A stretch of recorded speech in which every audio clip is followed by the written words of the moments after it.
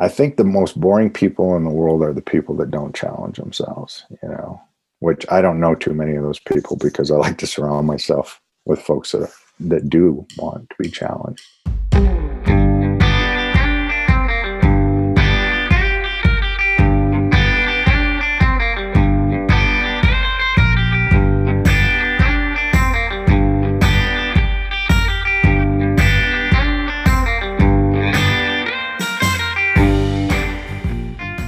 Well, welcome to the Hunt Backcountry podcast presented by EXO Mountain Gear. In this episode, we're speaking with Stephen Arata, a former Green Beret, about his hunting experience, military experience, and how he recovered after medical retirement, including a great challenge that he did this past year in 2020, where he hiked the year, meaning he did 2,020 miles of hiking in the year 2020. That comes out to 5.5 miles a day for 365 days. Super impressive stuff. We'll hear about that challenge as well as some of the lessons that Stephen has learned as a Green Beret, how he applies that to backcountry hunting, and much more. So thank you guys for tuning in. If you enjoy the show, it would help us tremendously if you can share it with a friend or leave us a review in iTunes, Stitcher, or wherever else you're listening to this. If you're new to the podcast, you can learn more at exomountaingear.com/podcast. And be sure to hit that subscribe button so that you automatically receive future episodes. If you guys have any questions, comments, or feedback for us, just send us a quick email to podcast@exomountaingear.com. All right, let's get right into this conversation with my buddy Stephen.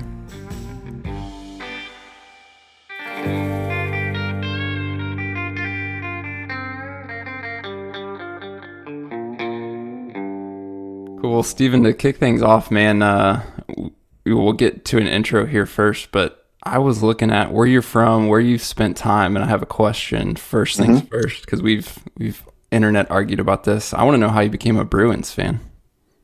Okay, so that all started when I was a kid, and I'm glad you brought this up. So did you get Steve up to speed? No, I mean our little back and forth. We've just been bantering since the 2019 NHL playoffs when my St. Louis Blues beat your Bruins.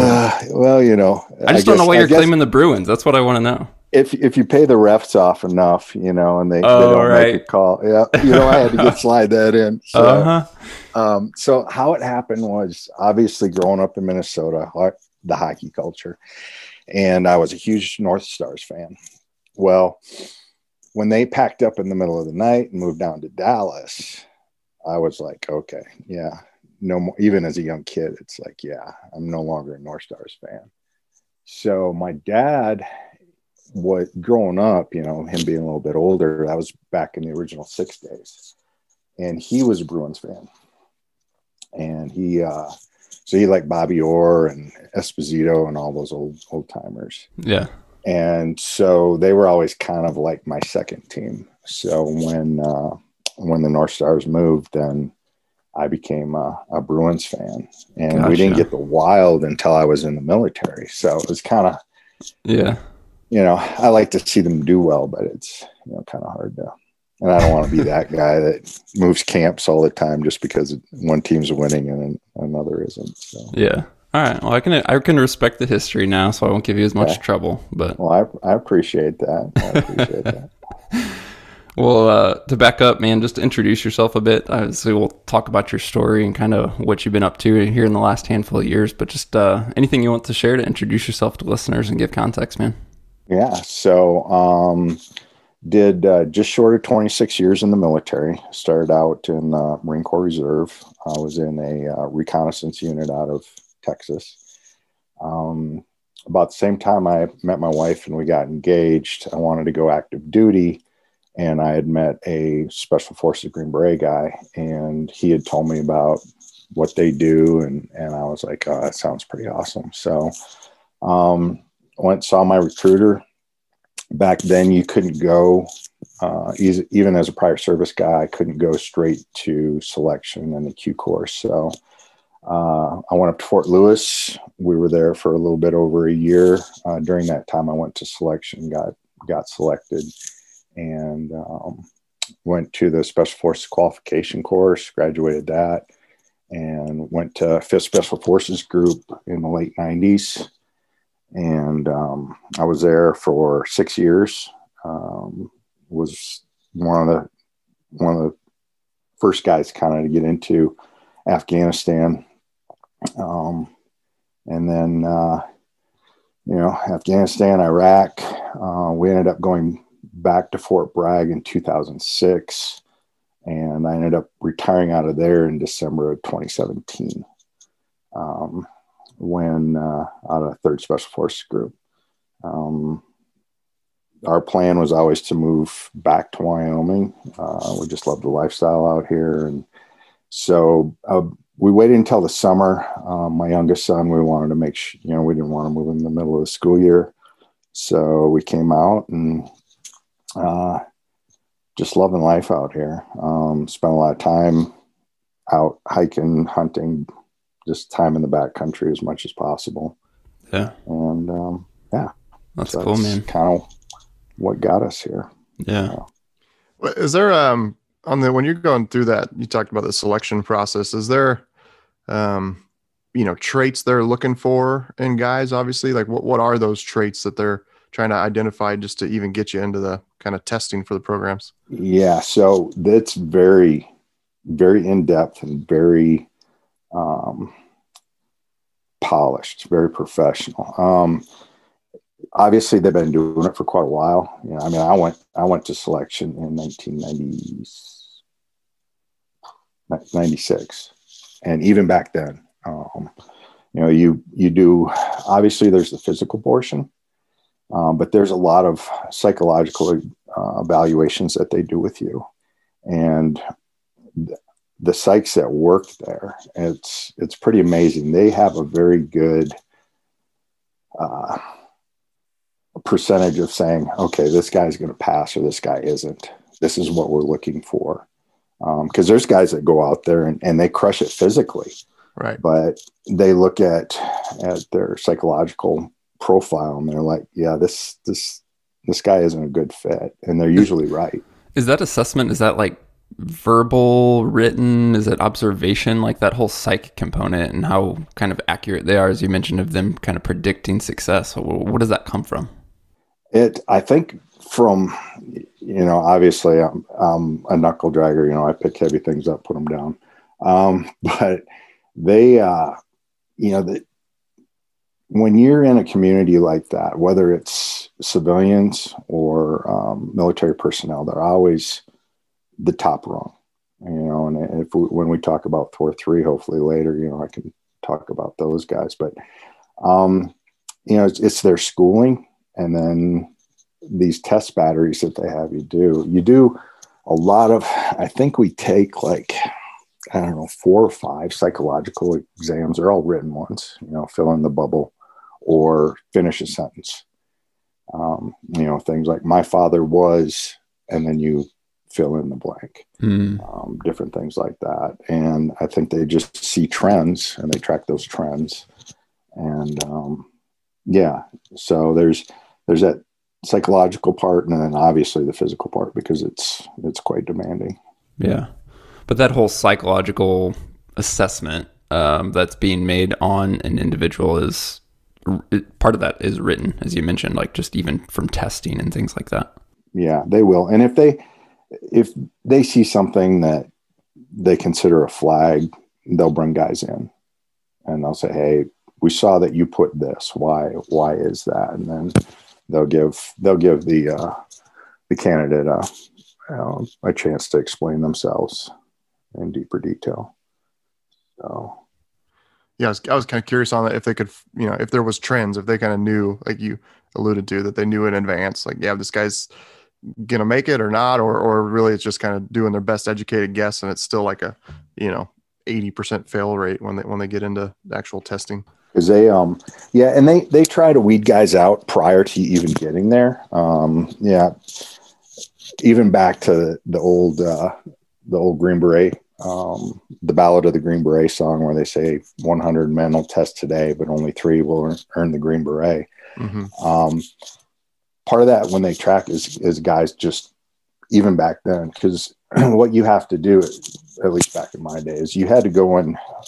Most of the big bases had a special forces recruiter on base, and you would go and see them, and you would take an IQ test and just one of those psychological evaluations. And then you do a physical fitness test. And then they would send that in. If it looked good, then they would give you an invite and orders to go down to Fort Bragg to go through selection. So, and that saves everybody a lot of money and time too. Right. So I'm sure we'll hit more on, your military experience and even how that intersects with hunting. And, natural questions I have to do with your life in the military and how that's informed your hunting sense. But one thing that I found interesting as we were chatting before the podcast and swapping notes is you said kind of also the flip side of that is you said hunting had a large part in you being successful in the military. So I was curious about that. Like what from your hunting experience prior to your service, prior to selection, prior to special forces, how did hunting become part of your success in that military career? Quick answer on that one is mental toughness, without a doubt. My dad, my parents and my grandfather, great influencers on me, just incredible people. And my dad's, even though he's, he grew up in a loving, nurturing family, he was also a little old school, he's like, toughen up, buttercup. And we were, we talked about it a little bit earlier. I think I was like 13 or 14, and we were out duck hunting, and we got in one of those early November storms. So there was ice on the slough, and this is a big slough. I mean, a lot of people would probably call it a lake, but my dad and I, we had the slough to ourselves, and we were trying to jump shoot them. So he's like, well, you're lighter. You and the dog get out on the ice, and then right along the reeds, right? So obviously about halfway through, I go through the ice. And so not a big deal. But when I was trying to crawl out, that's when all the cold water went down into my waders. And so my dad, being the practical guy he is, he's like, well, we're halfway around, so let's just finish the hunt and then we'll get back to the truck. There was no, hey, let's make a beeline back to the truck and get you warmed up.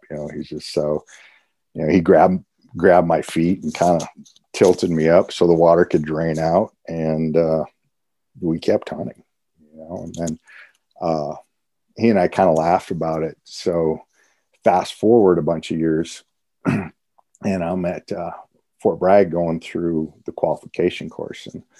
And one of the first phases you do there is it's called small unit tactics. So because to get into special forces, you can have any, what they call an MOS, or any job in the Army, and be able to go to selection. So, you could be a trumpet player in the band and try out for special forces. So they have to kind of build that building block of getting guys your basic infantry skills, because that's basically what a Green Beret is. He's just a really good infantryman when you break it down. And so it's summertime, Fort Bragg. We're doing this patrol. I'm kind of in the middle of everything, and where we do our training, it's like a jungle up there, and we're like held up. And I'm like, what are we doing? What's going on? So I worked my way up front, and I'm like, what are you guys doing?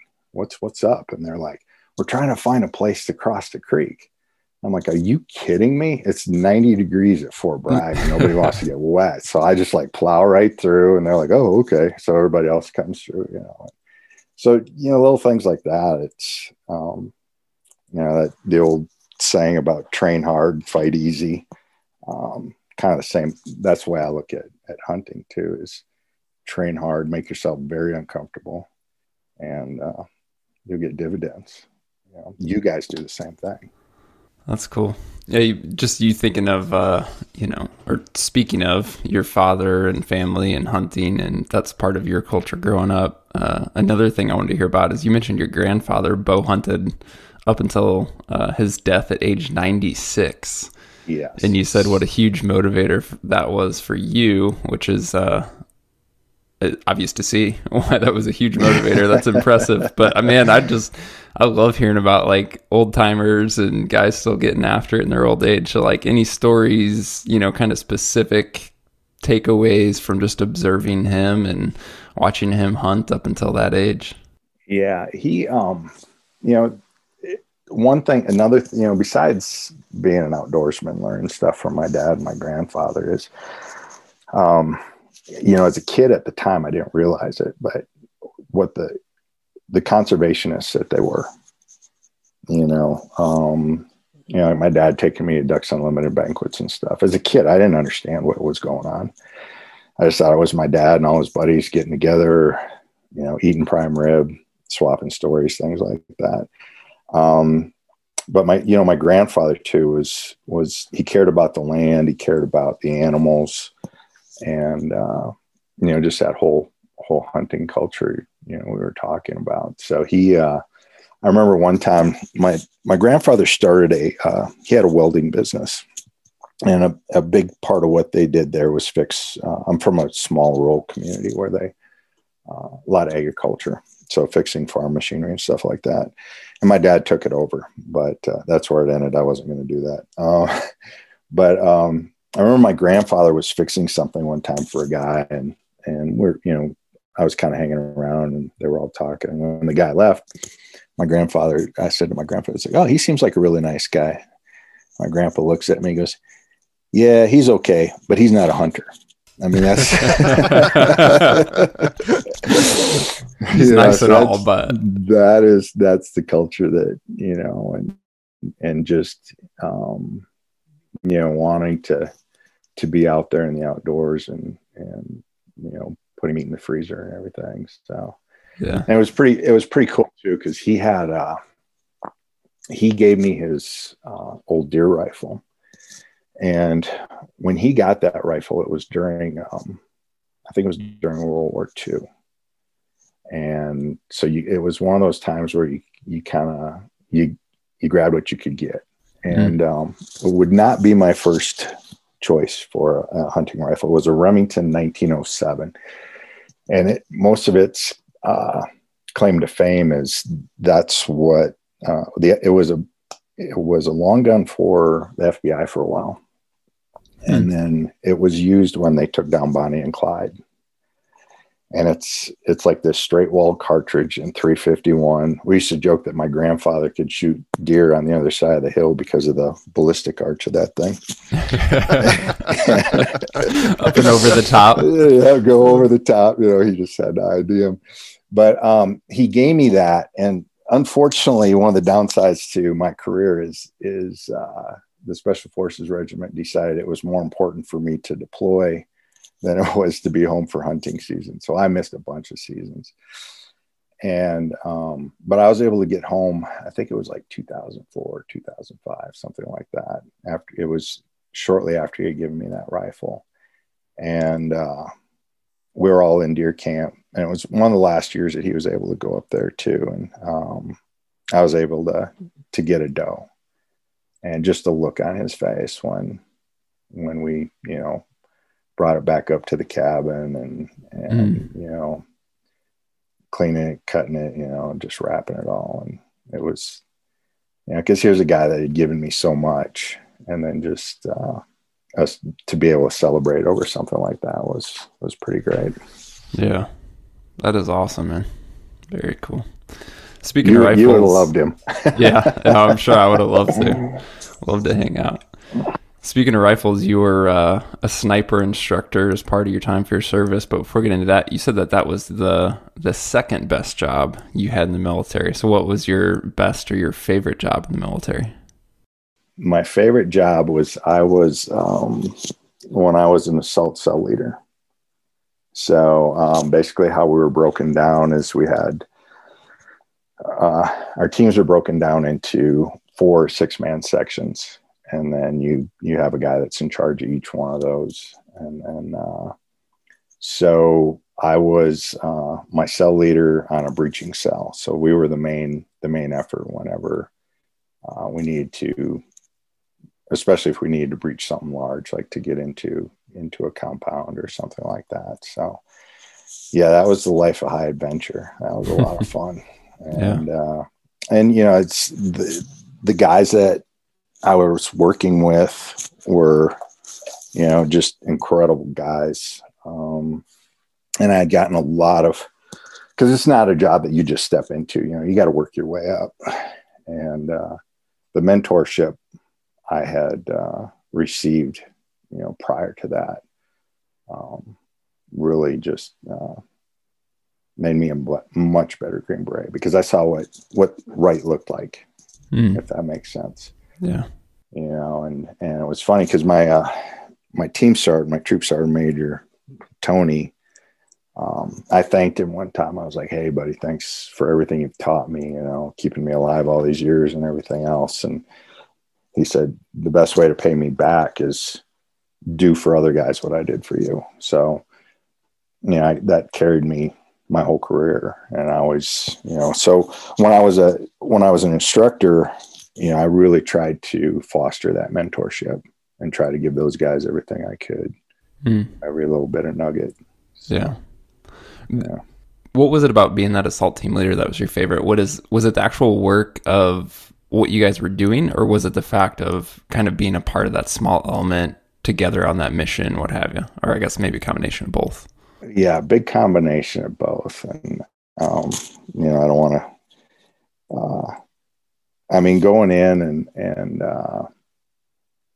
you know, taking, you know, it's like everybody, if we were coming to your house, it's because you were a bad person. And so to go in there and solve that problem was satisfying most of the time, you know, and feeling that you were trying to do something good for everyone.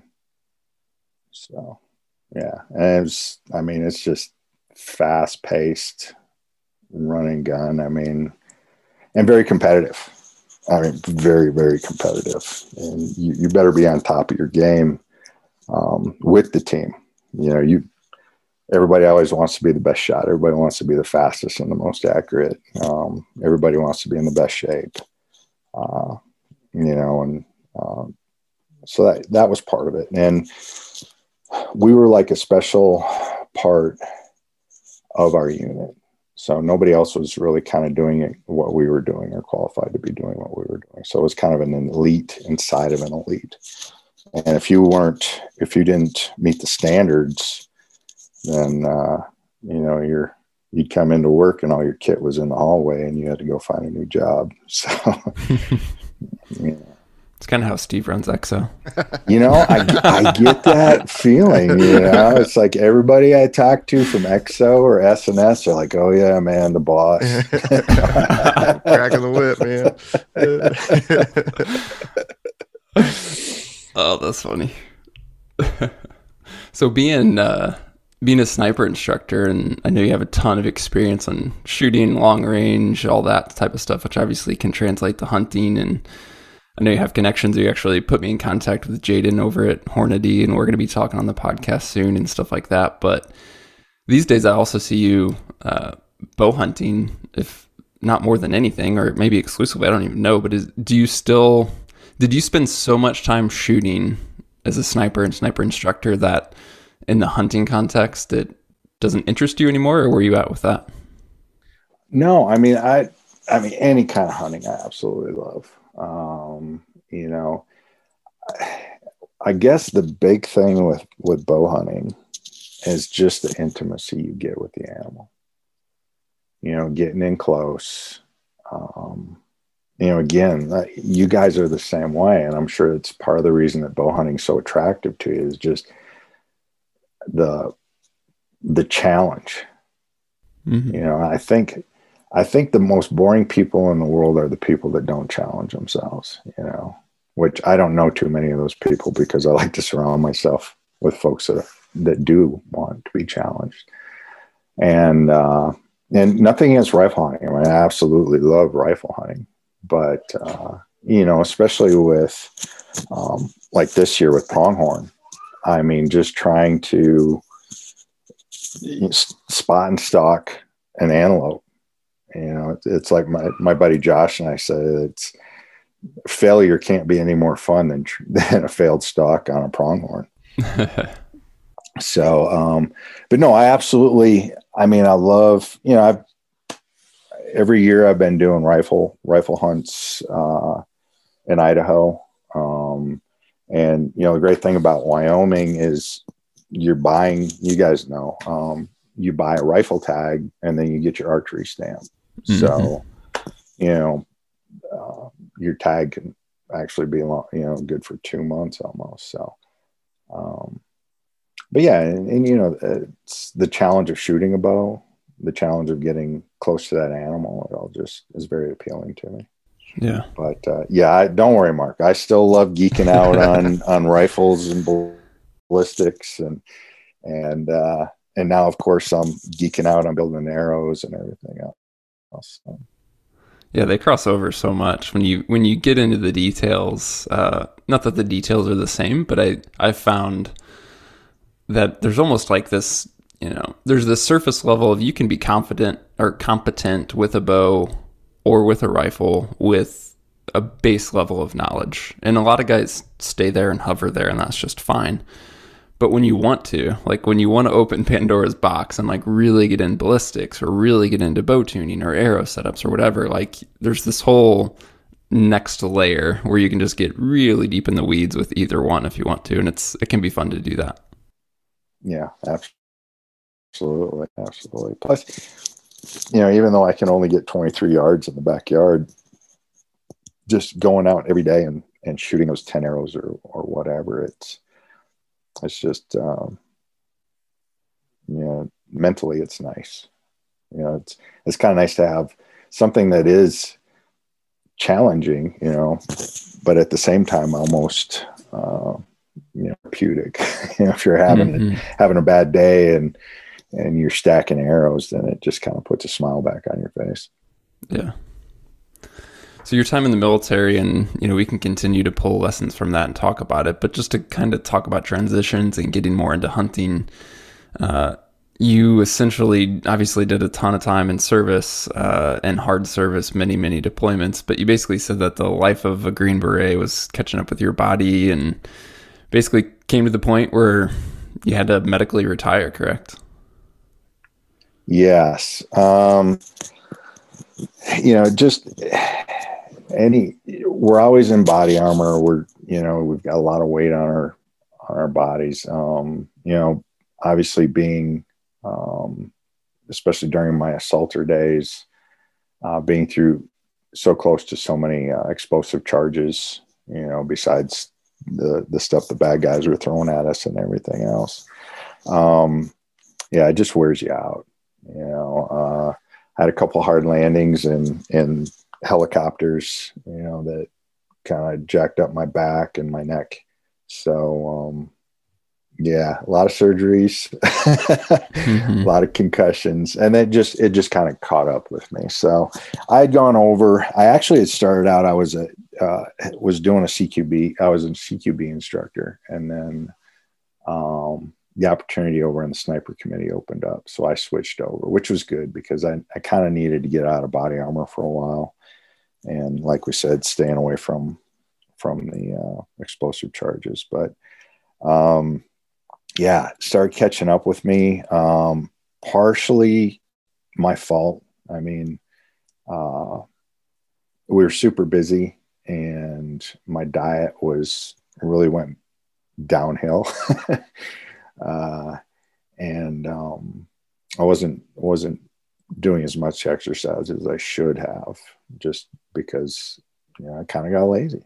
It's all on me. Instead of after work hitting the gym or lacing up the running shoes, it was kind of, man, I just want to go home and be a vegetable in front of the TV, and that didn't help my matters much. But kind of the final straw, what happened was, it's called the sniper competition, and it's probably the best sniper competition in the world. We get guys high-end law enforcement, military, both foreign and here in the States, and one thing that my unit did is we would run our own sniper competition. And then the winners of that would get our slots to the USAC competition. And we were running a stage. It was a nighttime stage, and we were out on a mount site, which is it's a fake city, and they're usually made out of cinder block. And I was in a small room, and a team came in. They come in my small room. It's a nighttime, and they're supposed to engage certain target. Find the targets, engage the targets, get their hits, and then move out, because it's based on time and hits for your score. Small room, and these guys are running unsuppressed, and they just started pounding away, and I could tell right away that it wasn't going to be a good night for me. Luckily, they were the last team to go through, but once they left the room, I'd had enough concussions. I knew that I had gotten another one. And that was, just from two guys with, 308 sniper rifles shooting in an enclosed room is what got me going. So, next morning, went and saw the unit surgeon, who was a friend of mine, that actually let me shoot and hunt on his property. He had a pretty good chunk of land.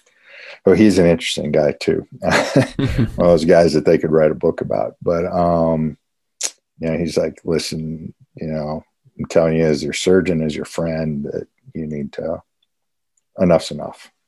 And he was right.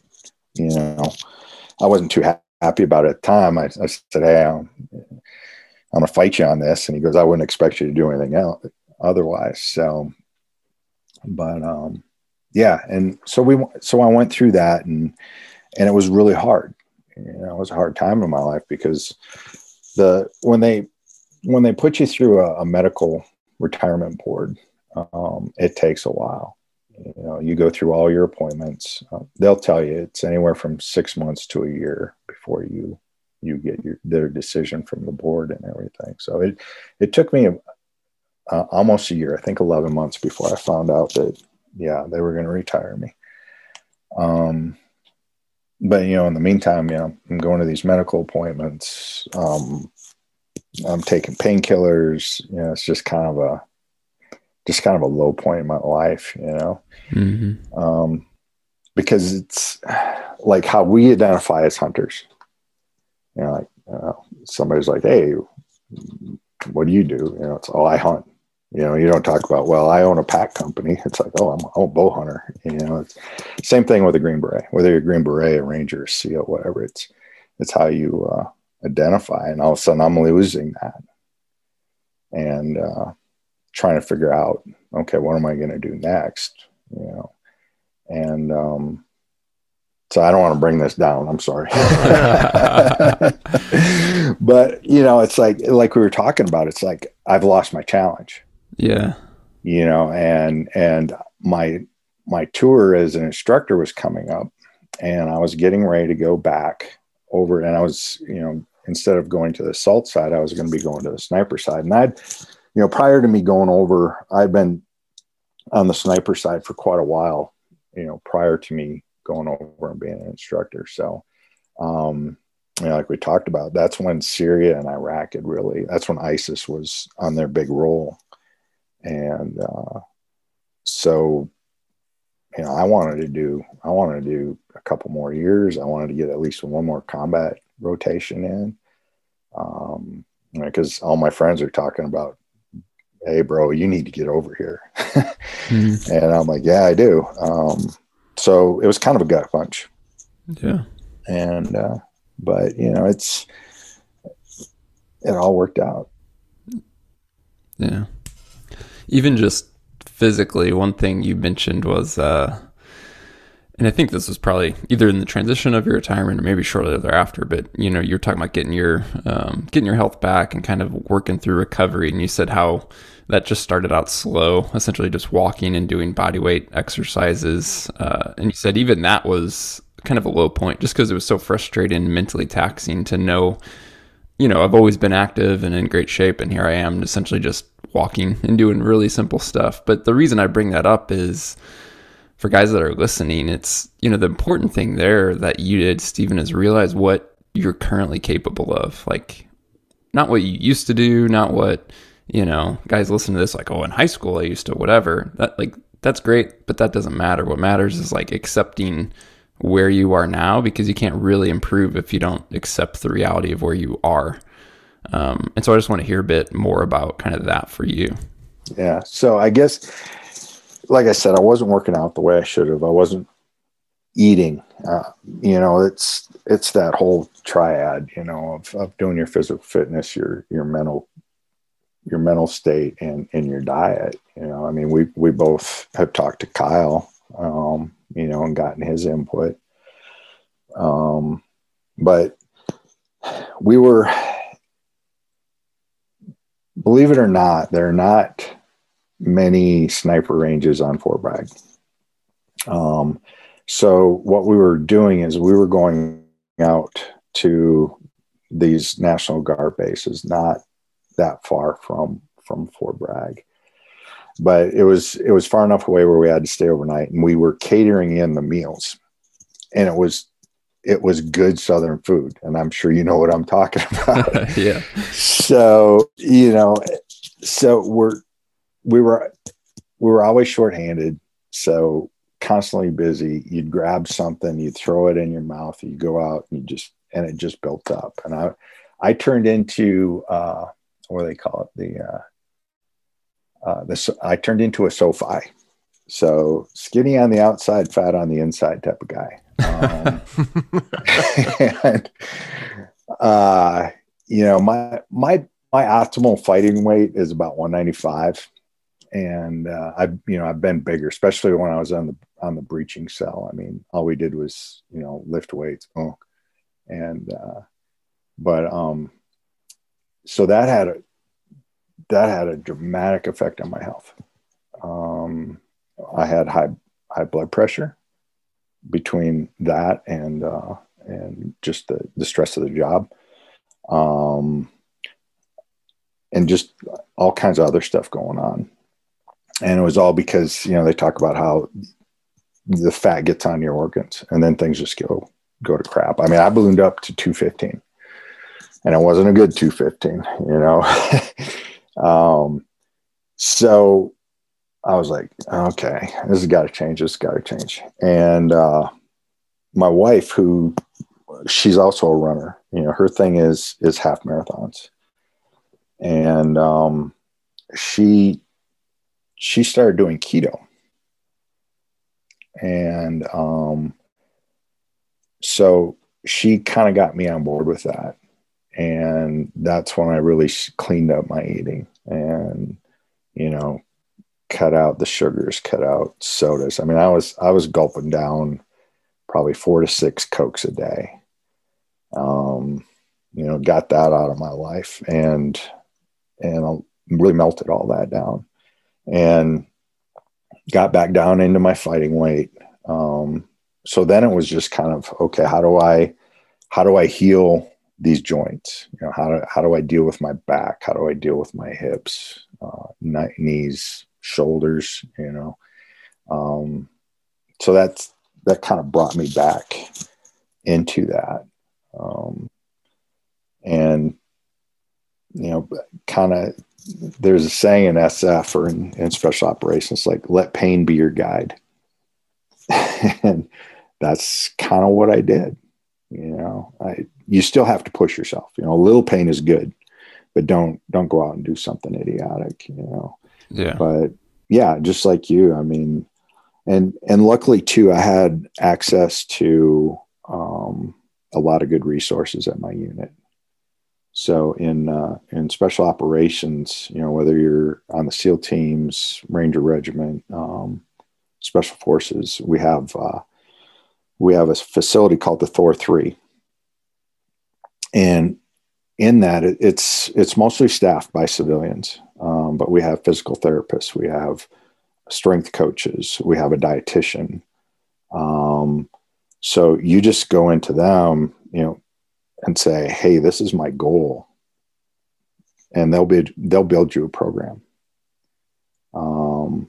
Everything from what you should be doing physically to what you should be eating, the whole 9 yards. And these people are incredible. Talking with them when they go to seminars and stuff like that, their colleagues that they speak to or are hanging out, basically they're held in the same esteem as their counterparts on professional sports teams. Our head strength coach actually left an NHL team to take that job. Oh, wow. Yeah. So, these guys are cream of the crop, and whether because what happened was special operations looked in the early 2000s, they were like, we're breaking guys faster than we can build them. So they're like, what can we do? So they put these facilities into these units, and one was to help rehab guys that were hurt, and then training smart, getting guys to do more functional fitness, so that, building their core so that they can handle those heavy weights, combat loads and stuff like that. So, so I used them quite a bit, and I was friends with a lot of them. We had done some stuff, with them, like our dietitian. When we were running a course, she would come over and she would monitor the guys, especially their hydration rate. And she found, like one of the classes we ran, we had a young guy, and this kid was just a stud, and he was top of the class and everything. And we were out doing a stalk, where guys come in, they have to get within a certain distance and they fire a blank. And then us as instructors try to find them. Well, we finally busted this kid, after he had been smoking through, and it turns out he was super dehydrated. And so not only were we monitoring their hydration, but then we would ask them questions and stuff like that. And he was like, yeah, I was getting frustrated. I wasn't thinking straight the whole 9 yards. And it just came down that, he'd been busy that morning, so he hadn't been able to hydrate properly. And so it affected his thinking. And our dietitian actually wrote up like a research paper, ended up going all the way down to Tampa, down to Special Operations Command. And they started implementing some of that stuff. Because if it happens there in training, obviously it's going to happen in combat also. Yeah. What are some of the things you learned during that, like specific things that you still use or apply today, whether that's for day-to-day life or hunting, but whether that's things like nutrition, hydration, whether it's, you found specific movements and exercises that work well for you, just any of the specifics that you just continue with? Yeah. I'm finally training smart again. And I'm sure some people are like, wait, what? So I hate to and go backwards more, but so when I was in the infantry, we would every day, our physical fitness regimen was the same. We'd show up, we'd go for like a 3 to 5 mile run. We'd come back, we'd get in a circle, and we would do what they called push up and sit up improvement. And maybe we'd have a deck of cards, and you'd flip the card and you'd have to do that many push-ups, or you'd have to do that many sit-ups. What that did was, the only thing it was doing is it was preparing us for the Army physical fitness test, which was at that time, a timed 2 mile run, how many push-ups you could do in 2 minutes and how many sit-ups you could do in 2 minutes. But that wasn't, not the right way to go with it. Then when I got to special forces, and especially being on a breacher team, we were like, okay, we're going to do short runs, short, quick runs. And then we're going to go to the gym. Because we need to be big, we need to be strong. And, when I first got on my breaching cell, this is before I had the cell, I was 6 foot, 200 pounds, and I was the smallest guy in the cell. So, we looked like, a bunch of, linebackers and safeties walking into a room, but we weren't doing that smart either.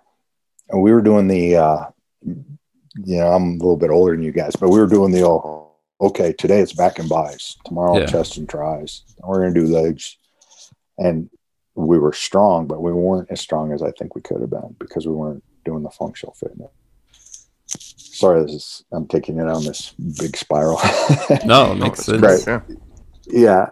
So once they got the Thor going, and they're actually, when we first got Thor, because, all the type A personalities, I don't need that because I've been doing the same thing and it's worked.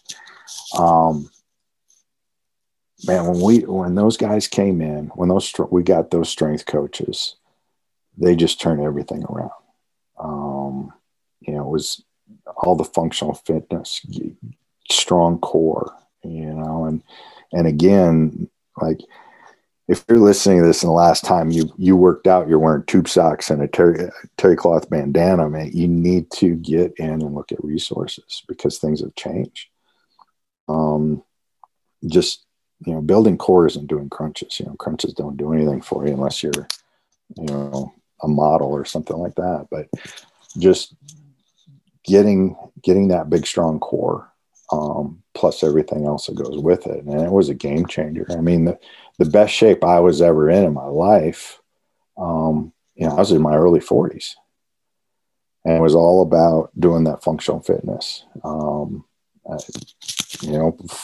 Full disclosure, I was doing yoga. I was doing yoga probably two times a week, maybe 3. And increasing my flexibility just made me that much stronger and a little bit more resistant to injury. So I guess after going down that rabbit hole for however long it was, I apologize, Mike or Mark. The big thing was what I took from that is I work on my cardio. I try to do low impact. I ride my mountain bike quite a bit. No, Steve, I'm not going to ride mountain bike with you because you'll probably crush my soul. No, I would just to give you a good laugh, but and just again staying with that core. I do a lot of when I do with my strength workouts, I use a lot of dumbbells. You don't need much. I think guys think that, I need a gym membership in order to do backcountry hunting and things like that. But no, man, just get yourself some dumbbells if you can still find them, and just train smart, and I think people too worry about the time commitment, but think about, okay, if you come home, if you have a stressful job and you come home, you're like, I just don't want to work out. I just want to sit here and watch TV. Well, hey, during the commercial breaks, stand up and do air squats or do lunges, things like that. And I mean, you'll see huge improvements real quick, in my opinion. Yeah. No, you will, especially if all you've been doing is sitting on the couch. Yeah. That's not good. Yeah. So speaking of training, physical activity, kind of even the mental component, tell us about the challenge that you did here that you just recently wrapped up for the year of 2020, because I don't know that I even knew that you were doing this until it was over, and then I was super pumped to hear about it, man. Yeah, I kind of I kind of keep you stayed under the radar. Yeah, I gave you hints though. Yeah, you did. I mean, I see you out there getting after it, but I didn't realize you were doing this challenge, man. Yeah. So there's a company called Run the Edge, and it's run by some distance runners. And with Run the Edge, every year they do this thing called Run the Year. I think this is their 8th year. And basically you sign up for it. They send you a medal. You can get t-shirts. You can do stuff like that. And what's nice about it is they have once you get all that, you can log in, or they have a website, and you can log your miles as you go. And when you say run the year, the big goal is like for 2020, you wanted to do 2,020 miles. Yeah. So that was the goal. So I'd actually done it a couple times with my wife, but didn't take it super serious. This was when I was still in and stuff. And like you guys, I'm always reevaluating. It's like, okay, what did I do right? What did I do wrong? Whether it's a hunt or your physical workout, stuff like that. And after the 2019 season, I felt like I was kind of running out of gas. I'd done a backcountry rifle hunt in Idaho with a couple friends. And by the time we were done, I was like, man, I need to figure something out. And we were actually down in Arizona visiting my wife's parents, and they do it too. My in-laws are just awesome. And every day they walk anywhere from 3 to 6 miles, keeping up their physical conditioning. They were doing it. My wife had done it, and my wife was like, why don't you do it too? And I'd been keeping track of my miles, but I was just, old school, doing it on like an Excel spreadsheet. So I was like, yeah, why not? I think it was like $30. So I signed up, and like we talked about, nothing kills me more than going out and trying to run. I'm okay for a few trail miles, but if I were to go run on the street, it just crushed me, just because my joints can't take it anymore. So it was like, all right, I live here in the land of public lands, and so I was grabbing my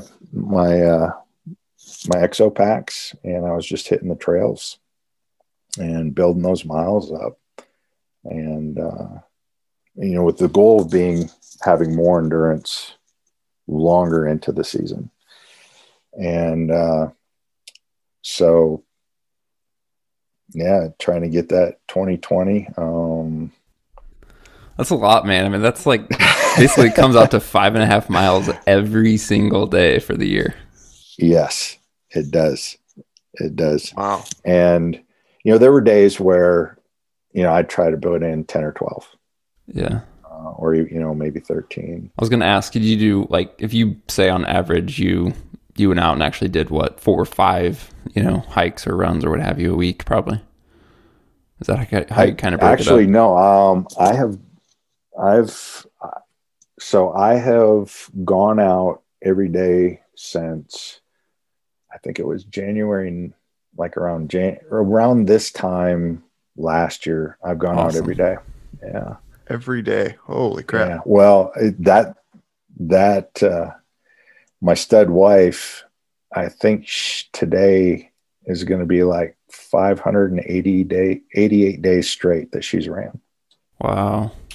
So yeah, I'm not the king of my castle. That's Green Beret's getting his butt kicked by his wife. Yeah. Well, yeah. They always say that the only thing tougher than a Green Beret is his spouse. So yeah, can imagine. Any lessons learned during this last year on, yeah, I mean, like just any lessons. I'm like, I don't know why I'm thinking of like shoes, like, do you find certain shoes work better for your body? You're just obsessed with things that go on your feet. Yeah, I know. But Steve just wants to talk about boots. Let's stop the podcast. Let's talk about boots. So I'm a big Ultra guy. Oh yeah. I've used Ultra for quite a while. And once again, TJ's the one, my wife, that's the one that got me going with Ultras. And yeah, so I went through 5 pair of Ultras. 5 pairs in 2,000 miles. Okay. Yeah. And I think one, I kind of wore some a little bit longer than I should have. And 2, I think if you were to do this on the street, you need to get new shoes sooner than what I did. Yeah. Being that I was on dirt most of the time, I got a little bit more tread life out of it. I did a podcast with, Andrew Skirka, right? And he was like every 100 miles he was replacing shoes. Yeah. I probably should have done every like 250.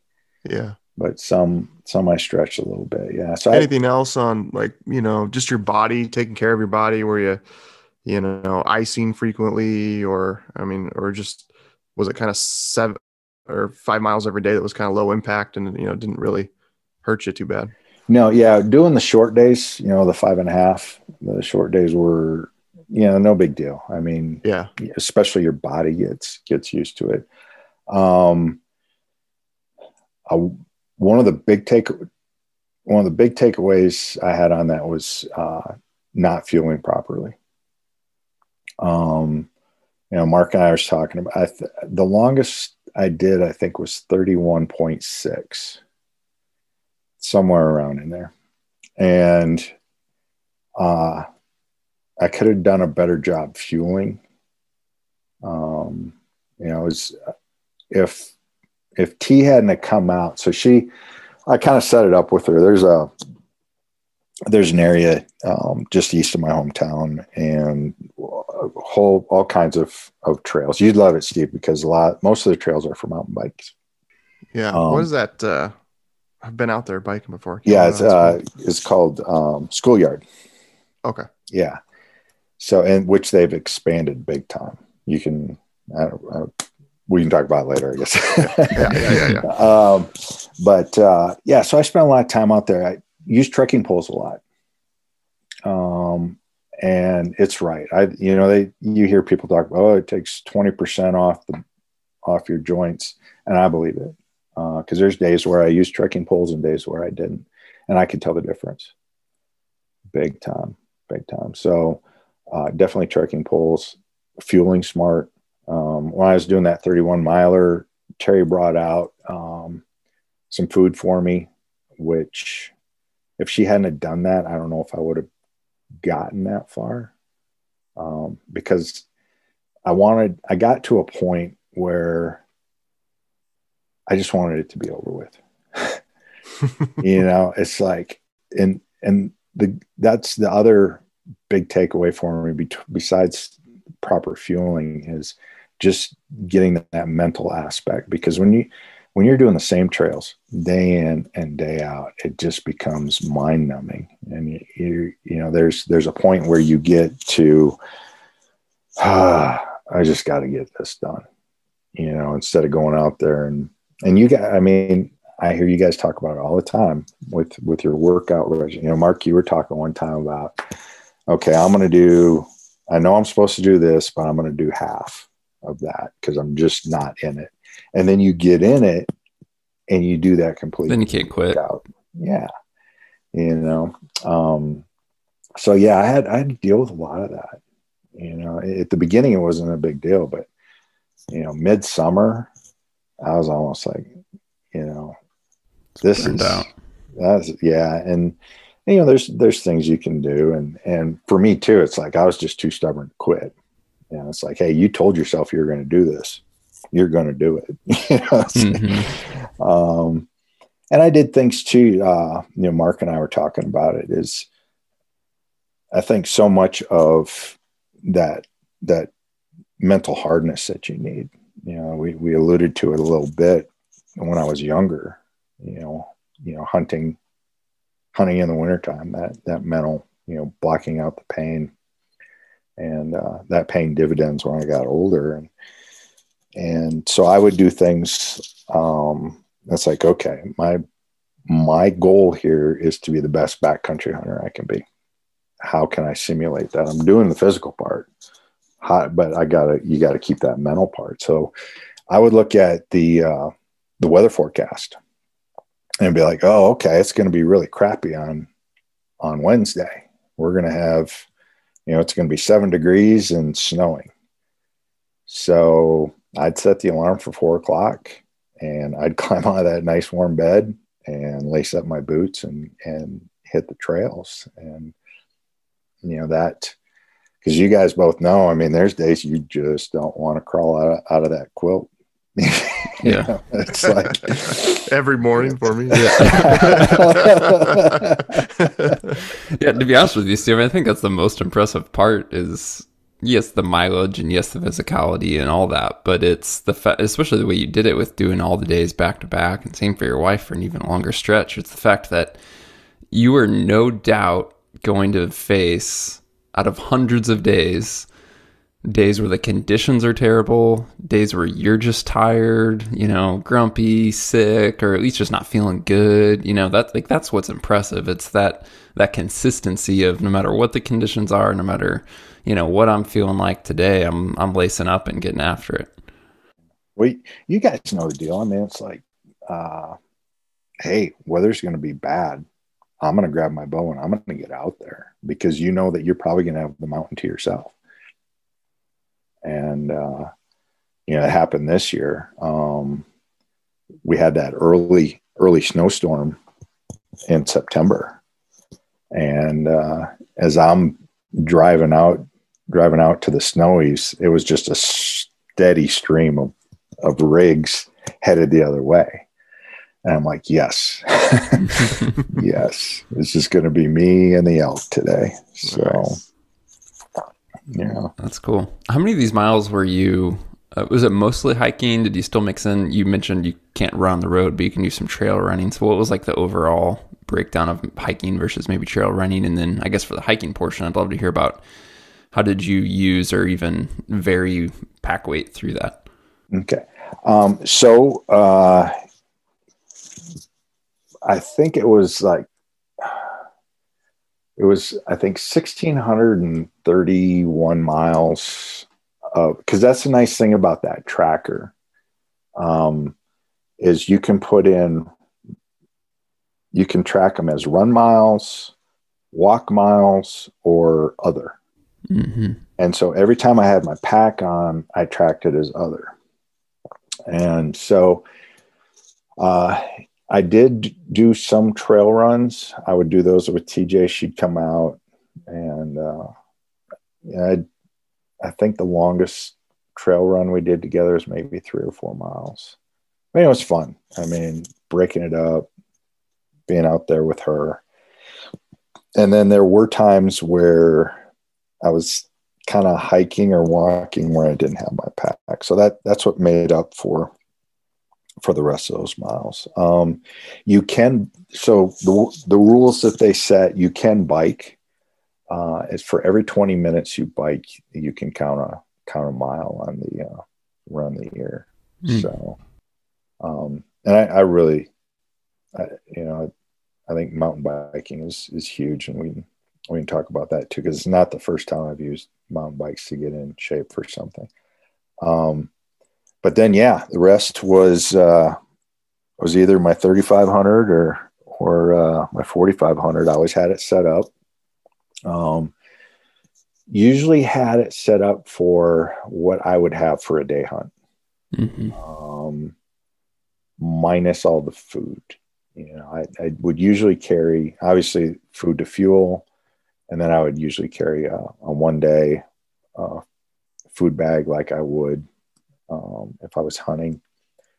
And I'd had like my sleeping bag in there and stuff like that. Cause there's I have a really light, like 30-degree bag that I always carry with me just in case, if you tip something over at 5 o'clock in the afternoon and you're 5 miles from the truck, sometimes it's better just break that animal down, get a couple hours of sleep, and then start the pack out. So, and then sometimes once a week, sometimes once every 2 weeks, I'd grab a bag of dog food and throw it on the meat tray, and usually do like somewhere between 5.5 and 7, and just to simulate the pack out, getting back to that train like you fight type of deal.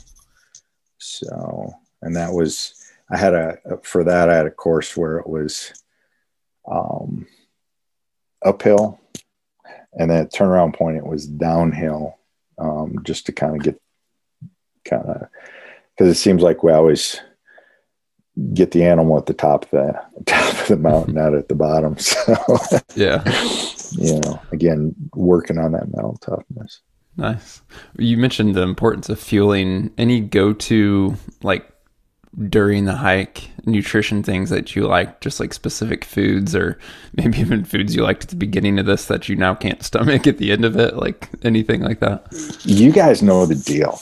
I mean, it's like there are foods I will not eat during the year because it's like your backcountry go-tos. Pop-Tarts, right? And I mean, I used to kind of be a big Pop-Tart guy, but I just mean the only time I eat them in a year is on a hunt. Oh yeah.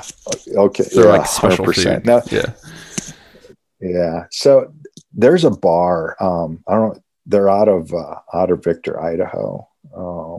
Kate's Bars. Oh, Kate's Bars. Yeah, that's right. Yeah. I love those things. God, I love those things. And, but one thing that I learned, working with Kyle from Valley to Peak is he's like, hey man, I know you like the taste, but there isn't quite enough calories or aren't quite enough carbs in there for you.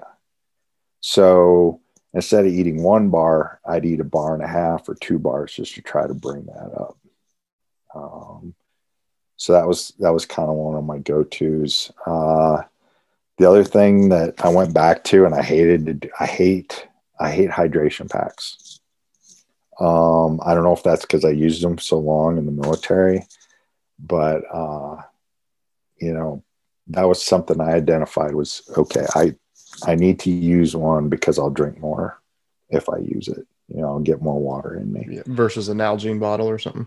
Yeah. So I always had 2 Nalgene bottles in the little side to stuff pockets. One I usually had some type of hydration supplement, and then on the other one it was just plain water. So a lot of times I'd carry my Jet Boil, and especially doing the long one, I'd carry my Jet Boil and probably have like a Peak Refuel or a Mountain House or something like that, and halfway through stop actually and fuel up like that. So I really identified that I was not fueling enough because I think you guys try to pack 3,000 calories per day. Yeah. 33 to 35. Yeah. So getting back to resources, I use the Garmin Connect, and I don't care what people wear. That's just mine. But what I found out was there were days where I was burning 4,000, 4,200 calories. So even carrying that 3,000, eating it, which again, you guys know how there's times you just don't want to eat, mm-hmm. Even though you need it. It was like, okay, I need to bump my calorie intake, because 1,000 calorie deficit in the backcountry, you're not being yourself. And kind of getting back to that stud student I had, he failed because of not fueling right. And kind of the same thing, if you're trying to get on that mule deer, or you're trying to get that bull in, you can't make those mental mistakes because they're smarter than we are. So so you need those calories to keep yourself nice and sharp. Yeah. Man, we could talk all day, Stephen, and might have to do a part 2. But to wrap things up, man, you mentioned one of your most memorable hunts was your 2018 elk. So I don't want to, keep you on here for another hour. But what's the quick story on why was that one of your most memorable hunts? So that was my first time being able to elk hunt after retirement. And unfortunately, because of the job I had at that time, I wasn't able to bow hunt because I was on the East Coast for most of September. So rifle hunting, I was having some frustrations with the job I had at that time, and having frustrations hunting. It was one of those seasons where if I was hunting deer, I saw elk, and if I was hunting elk, I was seeing deer. And it was like I was trying out a new spot. I had been out there once before, and it was a Friday, and I was like, I'm going to go, you know what? I'm tired of this. I'm just going to jump in the truck. I'm going to go out and I'm going to scout for the weekend. And started walking in and saw tracks. And the old saying of don't leave elk to find elk just echoed in my head. And so, like I said, I was in a really good place at the time. And even before I left the truck, we talked a little bit, Mark, about how watching Land of the Free one really kind of set me up for my next challenge, my next life challenge. You know, watching Cody and Trent and the boys get after it. So, you know, again, not in a real good headspace, and I'm closing the truck. I'm frustrated because I haven't been getting on animals like I'd like. I was kind of like, you know, what I'm forgetting to do is I'm forgetting, you know, I love it when the bro guys do their prayer huddle. You know, to me, that's always, it's like, yeah, we have a lot to be thankful for being out here. I was like, I realized I hadn't been really giving thanks like I should be. So I did. Thanks, Trent and Cody. And went in, found the tracks, checked the wind, set myself up. And about an hour and a half later, here comes a big 6, and he's got a little raghorn in trail. And they're coming right at me. I didn't think I was even going to get a shot. And this is rifle, obviously. And right before they get to me, they kind of angle away. And so I had he was moving, but not, you know, I was comfortable with the shot and broke the shot. And, you know, he went probably another 30 yards from me, and you could tell he was done, but he had his back to me. So I wasn't, you know, I didn't need the second shot, and he went down, and, I came up to him, and it was just kind of one of those life changers. And I think the most important thing about that, and I think a lot of people think it's strange, but